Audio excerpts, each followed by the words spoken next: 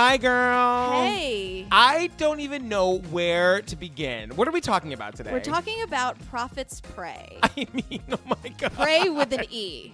Yeah.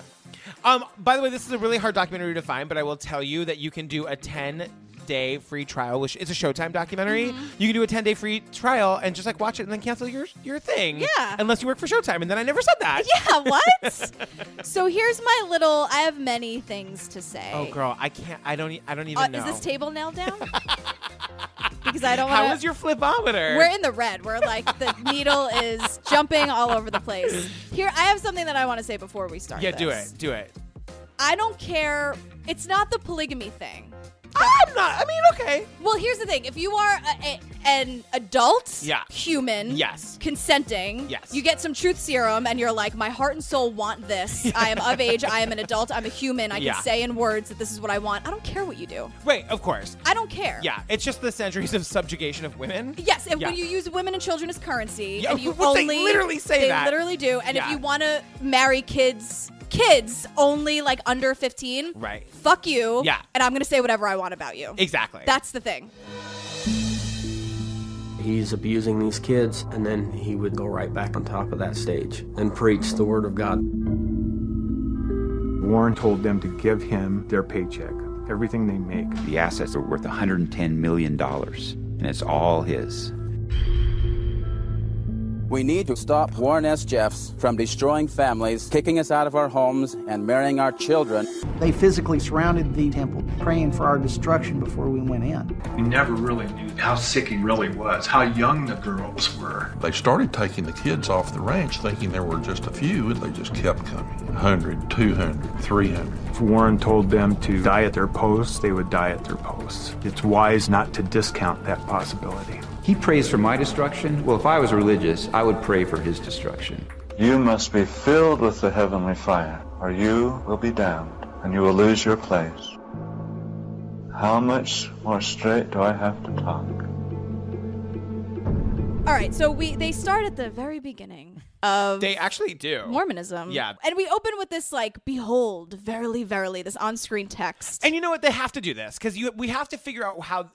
It was pointed out to us by a listener that the FDLS is not the Mormons. FLDS. Did you say FDLS? Yes. Yeah, because it's the Church of Latter-day Saints, which is LDS. Oh, right, yes. And then we have the FLDS, which are fundamentalists. Just like fundamentalist Christians send their kids to Jesus camp. Yes. FLDS send them to compounds to be married to old, creepy men. So again, not all Christians, not all Mormons. Right. Not even by a long shot. Totally. So not all Mormons, you guys. Right. So we get the history in the beginning and blah, blah, blah. 1830, Joseph Smith forms the Mormon faith or whatever. They don't even, just you guys listen to the All-American Prophet in the Book of Mormon cast recording that explains the whole thing about how he thought Adam and Eve were in upstate New York and the whole thing in Johnson County, Missouri and blah, blah, blah. I'm going to take you back to biblical times. 1823. An American man named Joe living on a farm in the Holy Land of Rochester, New York. You mean the Mormon prophet Joseph Smith? That's right. That young man spoke to God. He spoke to God? And God said, Joe, people really need to know that the Bible is in two parts. There's a part 3 to the Bible, Joe. And I, God, have anointed you to dig up this part 3 that is buried by a tree on the hill in your backyard. Wow, God says go to your backyard and start digging. That makes perfect sense. And so this whole thing wraps up with the Mormons getting chased across the country, and then Joseph Smith gets put into jail, and he's promised protection, and he gets shot, and he dies. And so one of the major tenets of the Mormon faith that Joseph Smith, it was controversial, but that he was really into was the idea of polygamy. Right. And the Mormons, I will say, the actual regular Mormons don't like to talk about that. In 1890, LDS denounced polygamy. Yes. So since 1890... In their attempt to try to be more mainstream. Yeah, and also maybe because... It's terrible. When there are kids involved. Yeah, that's true. Very true. It's all very, there was no age limit back then or, legal But the age. FLDS people were like, no, I want to keep having sex with little kids. Right. So we're going to splinter off. What's so crazy about that? There's going to be a lot of Book of Mormon. Book of Mormon. Also, everything's crazy about that. I That's know. not making light of it I at know. all. So by 1986, right? So we're going to jump 100 yeyears. Yeah. 1986, the Jeffs family comes to power with Roland Jeffs. Hey, Roland Dick. Jeffs. Yeah, I don't know. I don't care about getting your name right. Right. Because you're a piece of shit. He took 50 wives. 50. 50, everybody. I'm laughing because it's ridiculous. 0. Yeah. 50. Do you get that? 50 wives. Marilyn Steed was his favorite. And she gave birth to this demon spawn that is Warren Jeffs. And he's like, I want to be prophet now. And they're like, okay. And that's how we got to Prophet's Prey. But like, he did have to do one significant thing. Oh, he had to kill his own father. Minor details. When he saw that he could be the next one in line to take his father's position, I think that's when Warren went really off the edge. I really do. Yeah, he kills his father. Because this isn't Shakespeare. This is real. His dad was just in the way of his profiteering. Right. Oh. Get it? But before he killed his dad, his poor dad was going in and out of dementia, and he married to. He had something like 60 or 70 young girls married to his father, so that when the father died, he could inherit his wives. Yeah, he was. Yeah, and remind me why I don't like organized religion. And in one of Roland's lucid moments, he pounded the desk and said, "Why are you marrying all these young girls to me?" The reason Warren was doing it was to set up a harem for himself after his father died. And one of the wives became pregnant before Roland had a chance to die. Roland could not have children, okay? So it was definitely Warren's child. So Roland had to die. He had to. But he didn't stab his dad. He just because fed him the wrong food. That's literally what they said. Fed it. All you had to do was just feed him the wrong. But then, guess what he was able to do after his dad died? Just inherit the entire situation? Because he was still in touch with his dad on the other side. Warren never declared himself the prophet, but he said that he was in contact with Father on the other side, and the Father was still running the people from the other side through Warren. But then he eventually slowly stopped saying that, and he started saying, "This is what the Lord wants. This is what the Lord has revealed to me." So we're sort of brought into this world via the amazing writer and sort of Dilfy handsome John Krakauer. I love him. I love him too. He's awesome. So tell us about his little adventure into the town. So he's going into the Colorado desert, and this is 1999 now. Yeah, he's just on a road trip somewhere. It's 100 degrees, and he's looking around, and he's seeing, he and stops of course, for a Gatorade. Yeah, he's got to stay hydrated. We got John Krakauer. You're into the fitness. We get it. In the desert heat, he's got to say he needs those electrolytes. Totally. Blistering hot day. There was a gas station, mini mart on the side of the road. Nothing on this highway. A little town off in the distance, and I pulled in, and it was really strange. The girl at the counter when I went to pay for my Gatorade, was dressed in this pioneer dress and completely covered. It's 103 degrees. And I look around and there's more than a dozen other girls dressed like that. So then, we even have footage. Amy Berg is the director of this, and she kicked ass. So She's leave amazing. it to Amy Berg to get the footage of exactly what he's describing from 1999. She just got it. She's amazing. So all of these women dressed in the FLDS clothing, which if you guys don't know, it's pastel colors, big dresses, heavy cotton to the floor, long sleeves, high necks, with their hairs Can we talk about the hair? Can we go in on that for a second? Yeah. Please. Hair's super long in a braid, and I don't even know, and it's super pompadour, I guess is the only way you can describe it. I couldn't, listen, I have a daughter with beautiful hair. There's no way I could ever make that. I don't know how you do that. Do you do it by yourself? You have one of your 800 sisters would probably help you. So he's driving around and he's like, what is going on? And then they have their big socks on and the sneakers. And he's like, we're in the middle of the desert. It's 1 p.m. It's 110 degrees out. I need a Gatorade. And you guys are dressed like it's a snowstorm. What's going on? And I was out in my car about to leave, and they were walked away, and they're being escorted by this old guy with a long sleeve shirt, button collar, and whoa, what's going on? And so he goes and asks the guy. No, but what happens is he gets followed. Right, so all of a sudden he's like, whoa, all these weirdos, and now there's a truck tailing me. And he's like, the truck tailed me to the highway. And then I, paid more attention to this town and these huge buildings. It's like a mile off the road, so I drove down there, and man, these are big fucking houses. And pretty soon there's a car behind me. It's just, wherever I go, he's right on my tail and really aggressive. So I got the hell out of there, and he stayed with me all the way to the highway. Yeah, because they're like, he's not a fundamentalist. Yeah. He sticks out like a sore thumb in his like Tevas and shorts. But which by the way is my mom's uniform.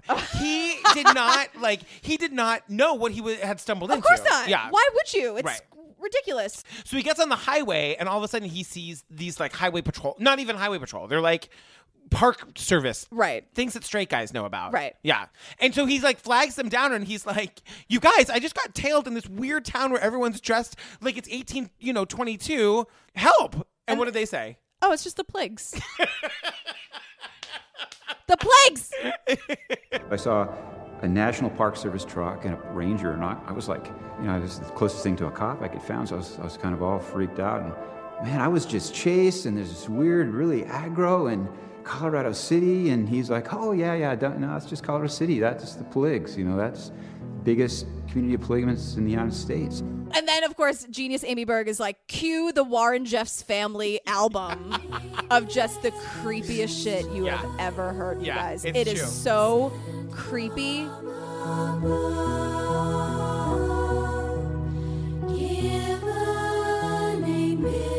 This is where the documentary really starts, because this is where John Krakauer, the famous writer, who also just has to have money to burn, that he can just like focus on this for a decade. Yeah. Decides he's gonna like, this is all fucked up to him. He's like, what the hell is going on? And he's gonna investigate. Yeah. And so they're investigating Warren Jeffs, the so-called self-proclaimed prophet of the FLDS community. Right.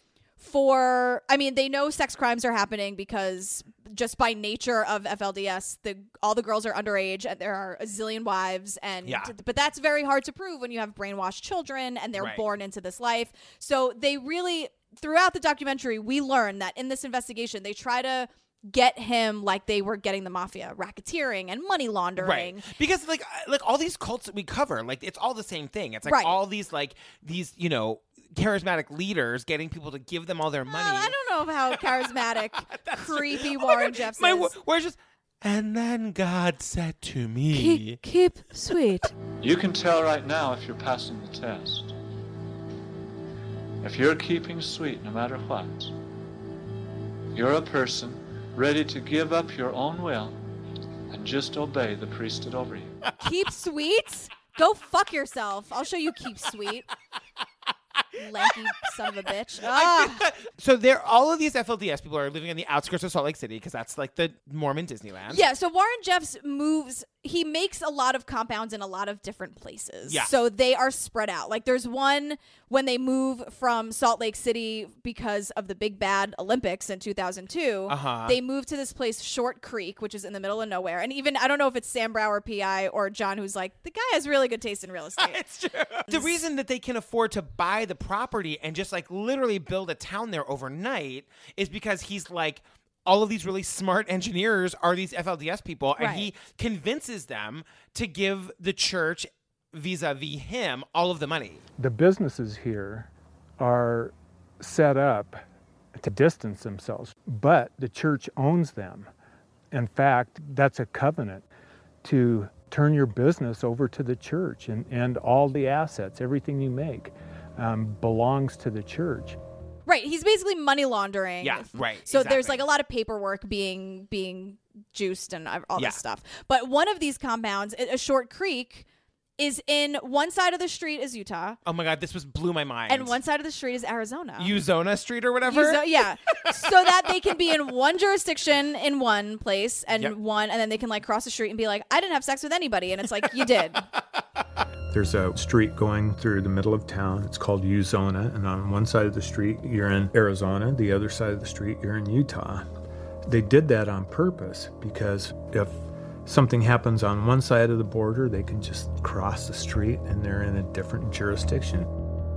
Are the laws from Utah and Arizona that different? No, but I feel like I've seen enough like police procedurals to know the paperwork would be a nightmare. Oh my God. Yes, and jurisdiction and then dealing with all this stuff. But it's like, can't we all band together and take these people down, please? I know. Tell me about life in these places. Because this is really, and John Krakauer, the very, very handsome John Krakauer, makes the point at one point that like, Warren Jeffs was making life as miserable for these people as possible. Totally. And the opposite of what you would think would happen happens. They don't like flee and they're like, I want to go watch my TV. It bonds them closer to him. Yeah, it's a very manipulative power play that he has. So there's like no media, no TV, no dancing, no swimming, really anything that brings anybody joy in any way whatsoever is just gone. You know, paradoxically, it made the faithful more loyal than ever to Warren. The more afraid they became, the more threatened they felt, the more they bonded to Warren. They believe in the prophet and they believe in blind obedience. So they were willing to do whatever Warren told them. But the more they feared him, the more they depended on him, the more he controlled them. And if you're a woman, you can get Prozac. Spread throughout this whole thing is like the ghostly voiceovers of Warren Jeffs from the tapes. And there's this one where he was talking about how for women, happiness equals serving your husband. I'm going to get the quote wrong, but I'll play it. Dear wives,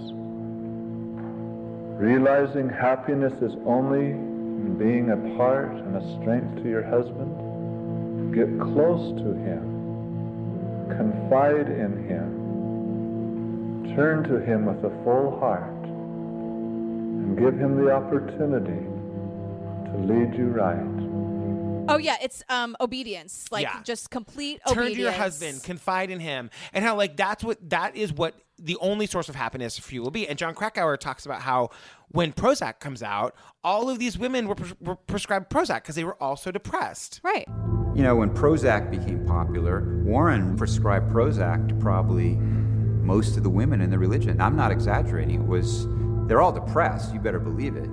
And it was a way to sort of, quell their anxiety, he believed, and, make them more docile. You have to keep sweet in FLDS. It's so fucking disgusting. Talk about Alta Academy. So Alta Academy, oh boy. Alta Academy was what Warren's father set up for all of his 100 kids, because remember he had 50 wives. I don't know if I drove that point home enough before. But so of his 50 wives, he had like a zillion kids. And so the Alta Academy was just for them. Originally, Rulon Jeffs started the Alta Academy for his own huge family. He had scores and scores of children. And pretty soon the word started getting out. And it became a school for all the FLDS faithful from both Salt Lake and Short Creek. So then everyone else got wind of it, and we're like, what the hell? We're FLDS too. Like, why can't we come play? So he's like, fine. What the FLDS? What the FLDS, y'all? Yeah. Hashtag. So he was like, fine. Yeah. So then everyone is in there. And then once Warren graduates, when he's 17 years old, Warren now is a principal. Yeah, at creepy 17 principal. Yeah. years old. Yeah. Hey, Warren, where do you want your office? I want it in a deep, dark layer underground with a view of the playground. Which is just so, I feel like everything in the FLDS is creepy, so they're like, oh, that makes sense. Let's do that. Yeah. He also... They don't have a single room above ground. Everything's in a basement. Everything is just in a sandy, dirty basement. So he also has this... He thinks... There are all these recordings of him, how, education is not important. Only just being obedient and keeping sweet. And you're like, I hate you. School is not your top priority. It is your preparation to be filled with the Holy Ghost. That is the most important labor you have individually and in your families. They decide that the mandate is that you only need an 8th grade education. Right. But what's the education? The history of the priesthood. Oh, right. Which is basically the FLDS family tree and just the history of FLDS. So we meet this woman, Janetta Jessup, who was Warren Jeffs' 63rd wife. She's also third. She's also 20 if she's a day. I know. Yeah. 63rd. Yeah. 63rd wife. And she explains how they didn't learn about the founding fathers. Abraham they didn't learn math. They didn't teach us regular U.S. history. They taught us priesthood history, which is the history of the church, not Abraham Lincoln and George Washington and all these things, It was about the history of the church and Joseph Smith and all these things. So, just back to his dank, dirty, disgusting office in the basement. Yeah, what was another rule that he... Well, he was very big on the dress code. Oh, was he? I'm sure he invented the dress code. Of course And so what he would do is look out his creepy dank little window and like find the kids on the playground that were misbehaving or whatever and call them into his office under the auspice of like addressing the dress code and then molest them. Right. And we hear about this from sweet baby Brent. I love Brent. Brent is Warren Jeff's nephew. I remember seeing kids constantly being pulled into his office and the door closed and seeing them come out with this look on their face. I know what the look is, you know, the look of, for me, it felt like your soul being ripped out of your heart, out of your body, that you have nothing left. Behind closed doors, he is a predator. He's abusing these kids, and nobody knows about it, and he's putting such a fear of God in these kids that none of them will ever say anything. And we find out that he understands this because he is also being molested by Warren, his uncle. Right. And we are starting to learn that everyone we meet is involved in this investigation. All the people outside of the church are involved in this investigation. Like Brent and Janetta and all these people. Because these are all people who have either left the church of their own volition or have been kicked out. Exiled. Exactly. They call them lost boys. Oh my God. That's what they do. So the elders on the compound will, if you're like a handsome or a little too smart or a little too mouthy, they will drive out into the middle of nowhere and leave you on the side of the road with nothing but your own devices. And you don't know what the real world is like because you grew up on a fucking compound where one side of the street was Utah and the other was Arizona and you don't know what to do. We also find out that Warren is very threatened by the other men in the I'm going to say cult in the FLDS. Sure. So Warren one Saturday morning calls a meeting of all the men and basically kicks out all of these different men that he thought had challenged him on something. And he got up and read what he called a revelation from God that certain men who were leaders among the people no longer held priesthood, were not worthy of their families, and he started casting out anybody that he felt was a threat to his power or his authority. And when these people are kicked out, their families immediately turn on them. Immediately. It's scary. Yeah. So like your children and your wives no longer will talk to you. In January of 2004, for example, the guy named Ross Chadwin, he is like he's stripped of his priesthood and told that he has to leave. Mm-hmm. And he has to leave his family, he has to leave his house. And he's like, no, I'm not doing it. We are being told to leave our home here, and that we want to make a firm stand that we do not plan on leaving. And his wife stands by him. Yeah. When you tell a family they can no longer love their father, that's you've got to create something cold inside of you to no longer love your husband or your father. And they don't really get into the story in this documentary, but he loses everything. And they also make the point that like they're never going to be able to get these people to separate from Warren Jeffs while he has the power of their home. You know, we knew that there were certain things that had to happen. One of those was take away Warren's control of people's homes here. And we knew as long as Warren controlled the homes, he would control the people. So it's been driven home over and over and over again that these people have no money. They make a lot of money, but they give all of it to Warren. So they have nothing.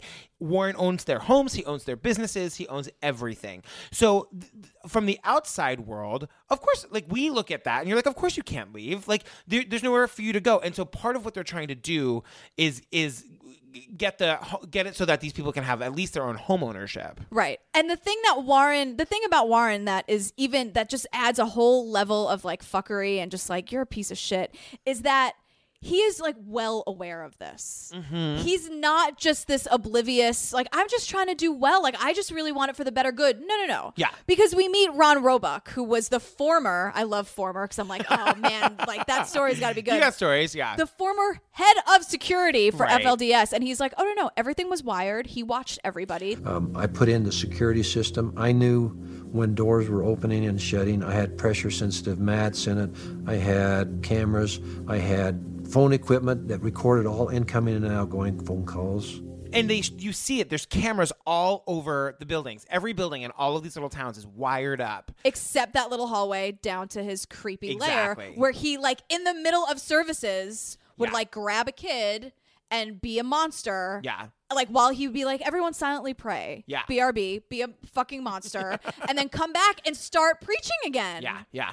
Okay, so there comes a turning point, like, a third of the way into the movie where tell us everything. All right. So by July 2004, a polygamy task force was created. Ooh. So this is when they're really like, all right, we'll just do what we did with the mob. In July 2004, on the steps of the Capitol, Mark Shurtleff announced, I want Warren Jeffs to know I'm coming after you. And he created this polygamy task force. He started using these methods that had been used against the mafia to put them in prison.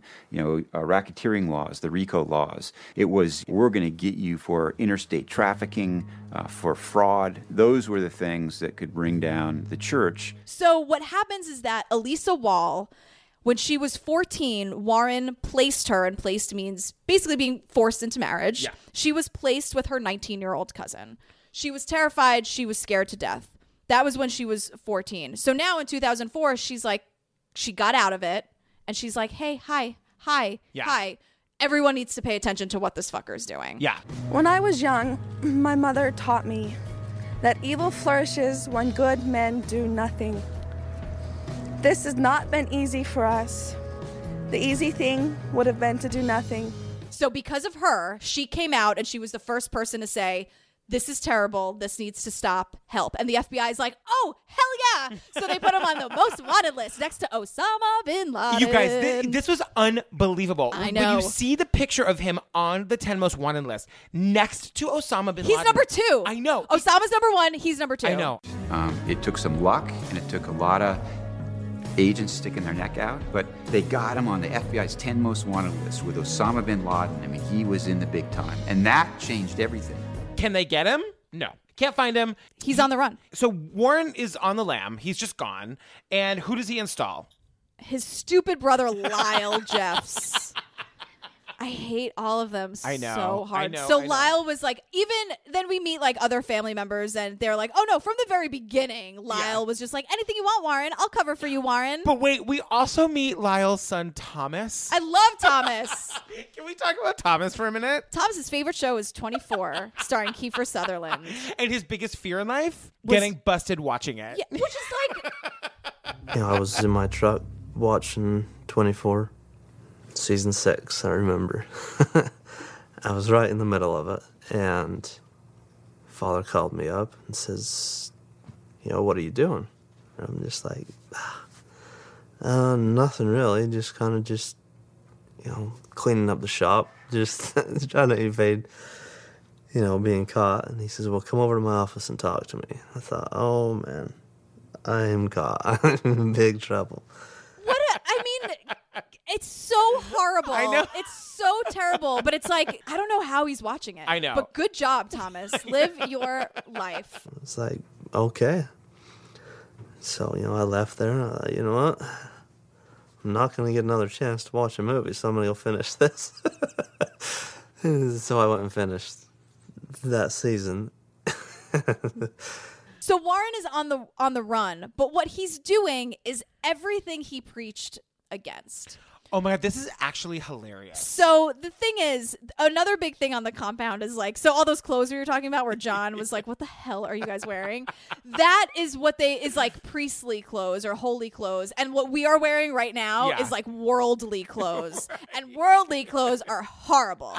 And you also can't wear red because red is what Jesus is going to be wearing when he comes back. And don't you dare be dressed like Jesus. No. So Warren if you and Jesus show up to the apocalypse wearing the same dress, I'm going to be so pissed. Come on. Because they believe that when Jesus comes down, when he comes back, he'll be dressed in a red robe. So it's disrespectful if you were to wear red. So I would wear red, and I'm like, sometimes I do it on purpose because I thought someone would come out of the sky and kill me. Literally. No kidding. So when they catch Warren Jeffs, he's in a red SUV. Oh my God, eating a salad. That's like my favorite part. And like with his like vein throbbing. I know.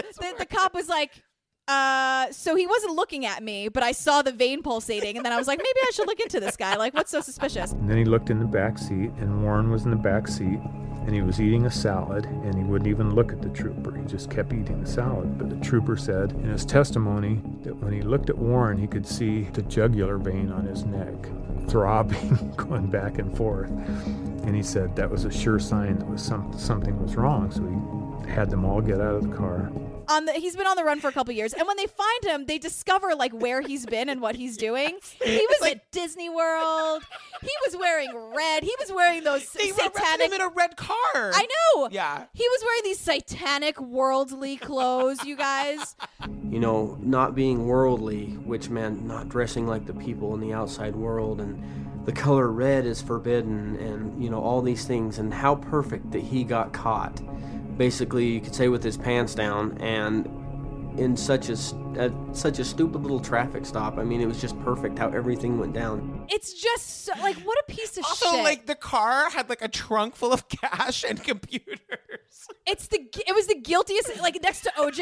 It's the guiltiest car I've really ever heard of. Where it's like not even making eye contact with the cops. And it was him and one of his wives and his brother. I know. Stupid brother. It's so stupid.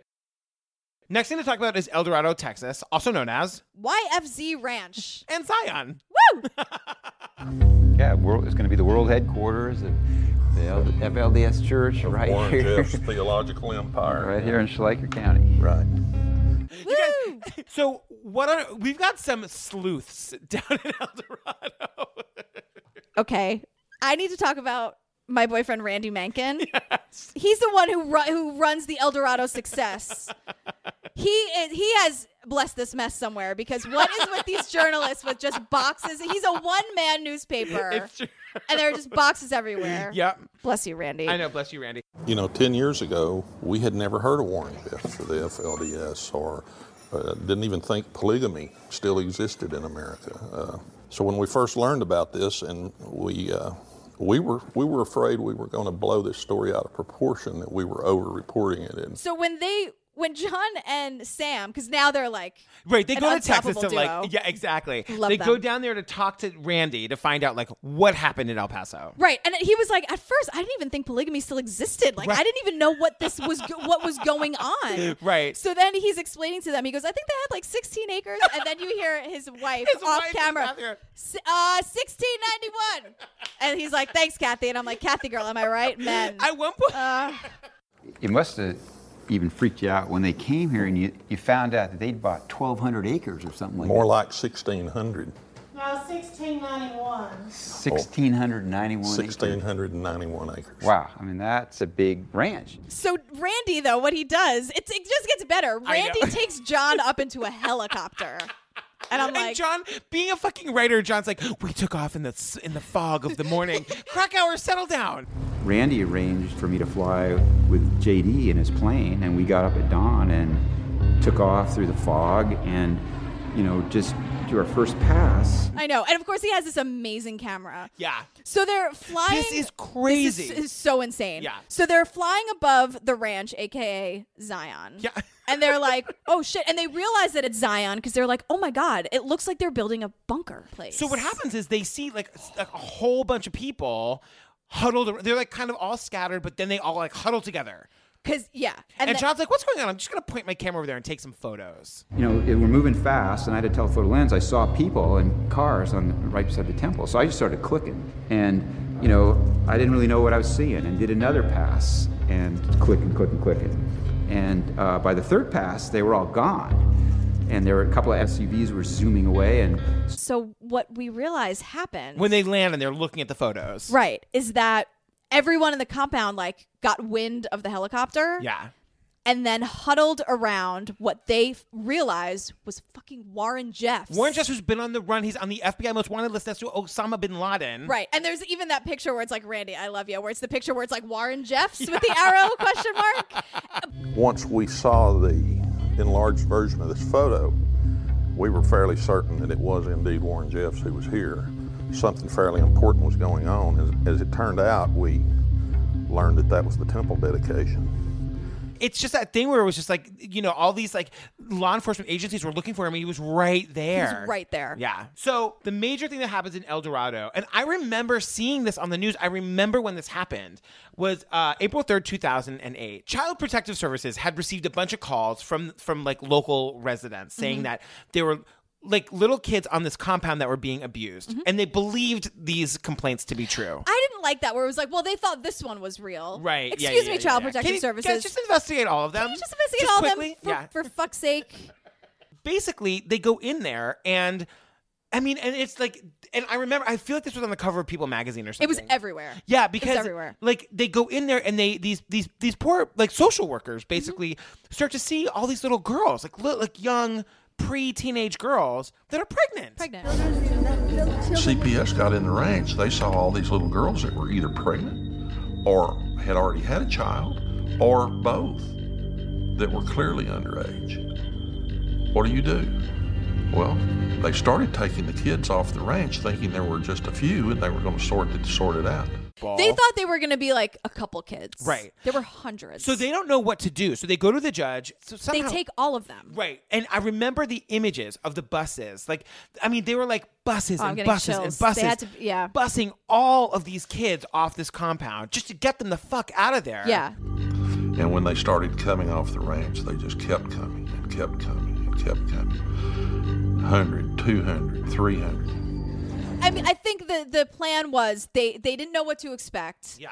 They saw a nightmare, and their first decision was, well, let's just take all of them and we'll figure it out later. Let's just save them. They also know that it's like, now this is clearly a cult, you know, and everyone is saying like, we can't have another Waco. We can't have another Waco. So anytime you get a group in your community that has a communal living, you can't help but think, hey, you know, we have a potential problem here like Waco. This is not that far from Waco, so hanging over this whole thing is that we got all these kids, we cannot have another Waco. They don't know if these people are armed. They don't know if Warren Jeffs has instructed them. Like, if it comes down to it, you just kill yourselves and you take everybody out with you. Right. Terrifying. It's horrible. And then even worse than that, a judge orders all of the kids back to the compound. All of them. And guess what? The Supreme Court upheld it. It's unreal. The kids were all sent back. We know now that a lot of the children were returned to people who were not their parents. It was just a fiasco. But at the same time, though, everyone is starting to realize, like, the currency of this vicious cycle that is money and children and babies and wives. Right. And it's just, they're all currency and there's no end to it. Right. If you can bring in more money, you can get a wife. If you can get a wife, you can have children. If you can have children, you can start placing these children, you know, if they're girls, in prominent homes and maybe with church leaders, and you can start getting more wives, and your sons can go to work, and you can have lots of labor and build up your business and make more money and contribute more and get more wives and have more children. And that's the cycle of things within the FLDS. The currency is, without question, women and children. That's what makes this society, this syndicate run. And another good thing that came from the raid is that 12 men were arrested. Yes. 11 of them were convicted. Yeah. And they got documents. Like a treasure trove, they call and it. And pictures and records and private priesthood things, which is all like 14-year-old girls being placed in the joy books and all this crazy stuff. And they were like, okay, well, now we can make the case finally. Yes. Then we see Warren Jeffs on trial. It's September 25th, 2007. And he just looks a wreck. Mm-hmm. He's never looked great. Like, can we say that? He's like a -11 at best. That's true. On a scale of 1 to 10. So at this trial in September 2007, right, we find out there's a tape. I don't know where to start with the tape. Why does it exist, first of all? So it's a tape of Warren Jeffs having sex with a 12-year-old girl. Right? It's not an audio. It's not a videotape. It's an audio tape. No, it's an audio tape. It is. No, I will just say this, that they do play that tape in the documentary, and it is. I heard it, and I kind of like couldn't take my headphones off fast enough. It is so unbelievably, spine-chillingly, gut-turningly vile. Mm-hmm. Vile thing I've ever listened to. I don't agree with it being in this documentary. I think it's I don't know. I know you disagree with that, and I get what you're saying, that like Amy Berg wanted to make us all as mad as possible. Well, the thing about this tape in the 2007 trial, I was screaming watching this because I was sobbing. I have a daughter, so that's all I can think about. I think it's the most vile thing ever. Julian's like, I'm an actual woman, so yeah, like let's yeah. But the thing is, like, it wasn't admitted to evidence in that trial because the court says it was too inflammatory. I don't know what that means. I know. He's raping someone. Like, what the fuck? I don't care that it's inflammatory. But like, that's the whole thing. It's like, what I don't understand is how he did this inflammatory thing, and that's what he's on trial for, and here's the evidence of it, but we can't produce that. You're right. It doesn't make any sense. It makes any sense. It makes me furious, and that is why Amy Berg kept it in. But, so anyway, he gets convicted, and then the conviction is overturned. It doesn't make any sense. Nobody knows why that happens. So then he is brought to court in Texas. In July 27th, 2010. And I will say that we get to meet one of the jurors who I'm obsessed with. Mary Harris? You can just tell she's like a proper Southern lady who's not putting up with your bullshit. She was sitting like with her legs crossed, but she was like, there was not a doubt in my mind. Yeah. Like, she voted for Trump. She prays for me and my husband before she goes to bed every single night. I still loved her. I was going to say I loved her until about 4 seconds ago. But wait, because when they do closing arguments, Warren Jeffs fires his lawyers and the judge won't let them leave. They're like, no, you need to stay and whatever. When he does his closing arguments, he represents himself. He gets up and he goes to the jury box and just stares each and every one of them down. He went down the row of all the jurors. He went from one person to the next one and paused for just a moment or two at each one and kind of tried to stare us down, I guess. So this juror goes, I think he was trying to intimidate us. It just wasn't going to fly. Yeah, no. It just doesn't fly. No, she's like, we came back very quickly. Oh, yeah, they walked out. They counted to 4, came back in, and they were like, this asshole's going to jail. Yeah. And the jury returned a very quick verdict of guilty and a very quick sentence of life plus 20 years. So he goes to jail, right? He gets like life plus 30 years or whatever, goes to jail, but then he has the one moment of clarity where he's in jail and he's like on his little phone talking to one of his followers, and he's like, I'm not real. It was all a lie. I'm not the prophet. I was never the prophet.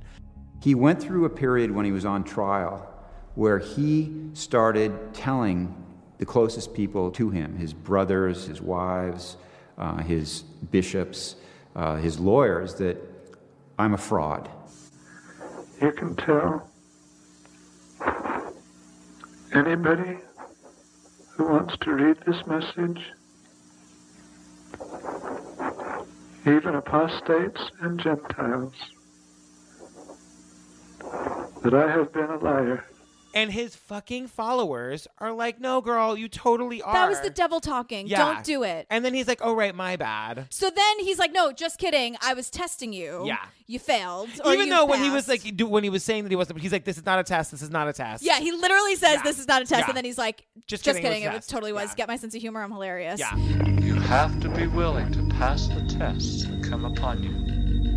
And the test will always be, will you love Heavenly Father and His prophets more than your own selfishness?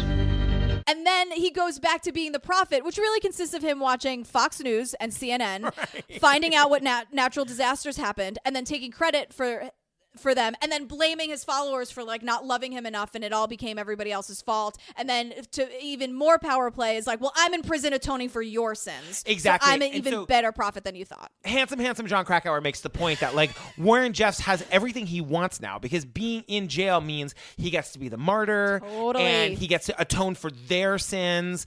And he says he's never been more powerful than he is right now. Actually, Warren has everything he wants. He's been martyred. He's more popular than ever among the faithful because he's just proven all his points. The evil state, is afraid of me, and they're trying to bring me down.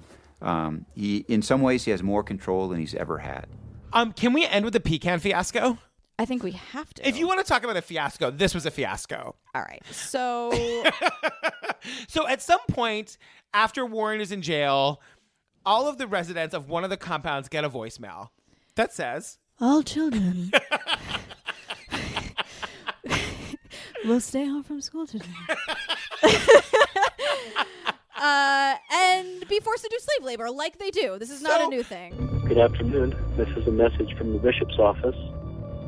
This is a call for all schools to take the rest of the week off of school to help with the nut harvest, and family and school groups, well supervised, to meet at the Foothill School at 8 o'clock in the morning.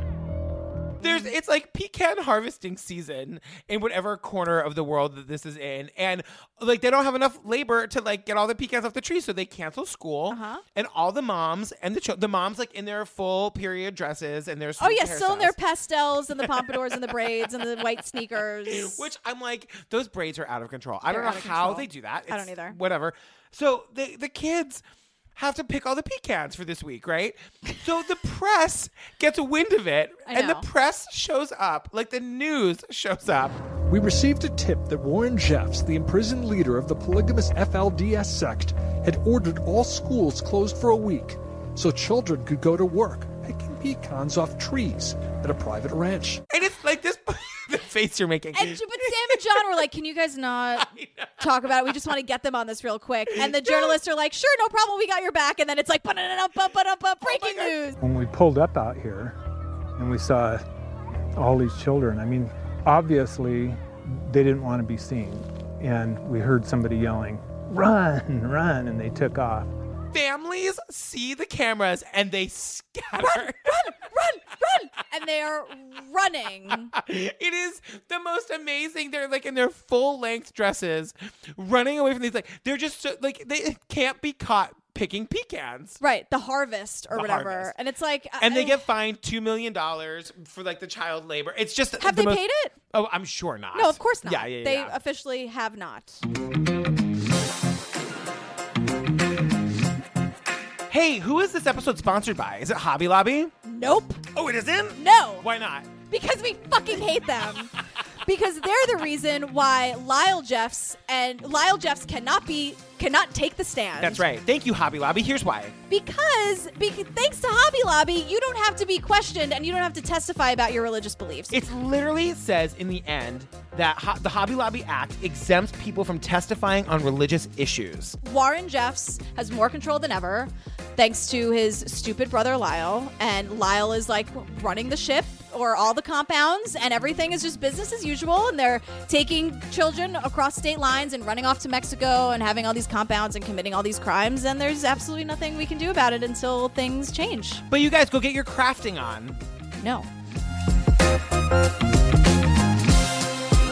Oh my God, we got through it. I'm exhausted and angry. I and know, I'm just I'm feeling so a lot tired. of things, but also like inspired by some of the people we met. It's true.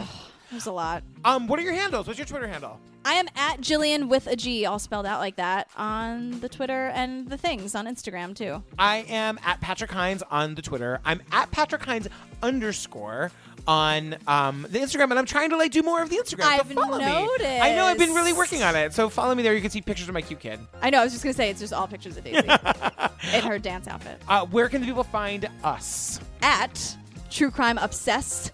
No ED. On Twitter, and then truecrimeobsessed.com for the website. Yeah. You guys, we are super close to 300 Apple Podcast reviews. They'll change it in a month. Anyway. I know. Can you get us to 300? I'm so excited. I want to see 300. I can't believe it. I know. Me too. It's amazing. You guys are amazing. I love you so much. It's awesome. What are we doing next time? Tall, hot blonde. It's true. A little insane. It's like the dark catfish where someone actually gets murdered. It's horrible. So you guys, here is the preview for that, and then stay tuned for like a million outtakes. Oh my God. You can say what you want on the internet. So I told her I was 18.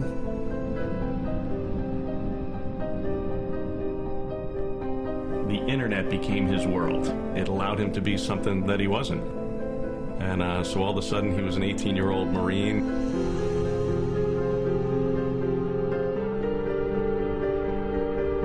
She said they both had video cams and they sent each other pictures of their, stripped down for each other.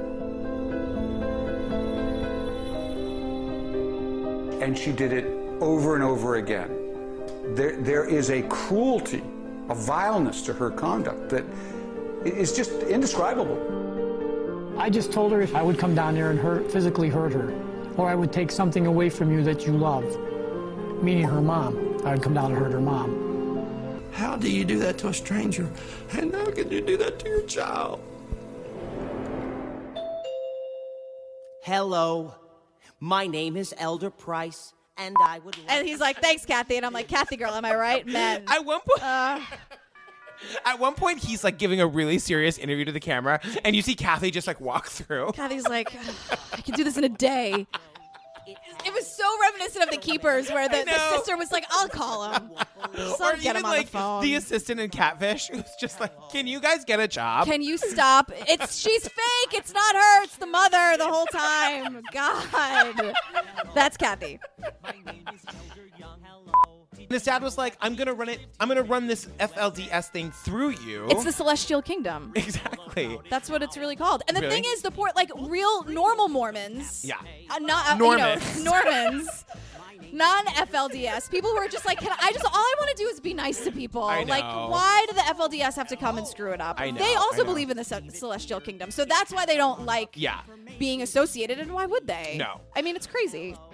I love the woman, like one of the prosecutors, who was like, I just love seeing him in a white jumpsuit because it's like, you piece of shit. When you're like watching him through like the jail. Yeah, video? yeah, but I love when she's like, can you just confirm for me real quick that this isn't about religion? You just want to have sex with young girls? I'm like, girl, yes, let's go drink some Gemma wine. And his like, no answer. Fifth Amendment, same reply. For everything. They'd be like, is your name Warren Jeffs? No answer. What the fuck are you like? There's also, I love the footage of Sam Brower, PI, who needs his own TV show, where he's like pushing the guy in the FLDS. I think it's like the press conference for Elisa Wall, where like everything is starting to come down. And I think they, of course, never want anyone to say anything. So some idiot decides that like a good idea would be to go up to Sam Brower, and he just shoves the guy. And it is awesome. I love Sam Brower so hard. We open with Hello, my name is Elder Hines. Have fun in hell. The Book of Mormon.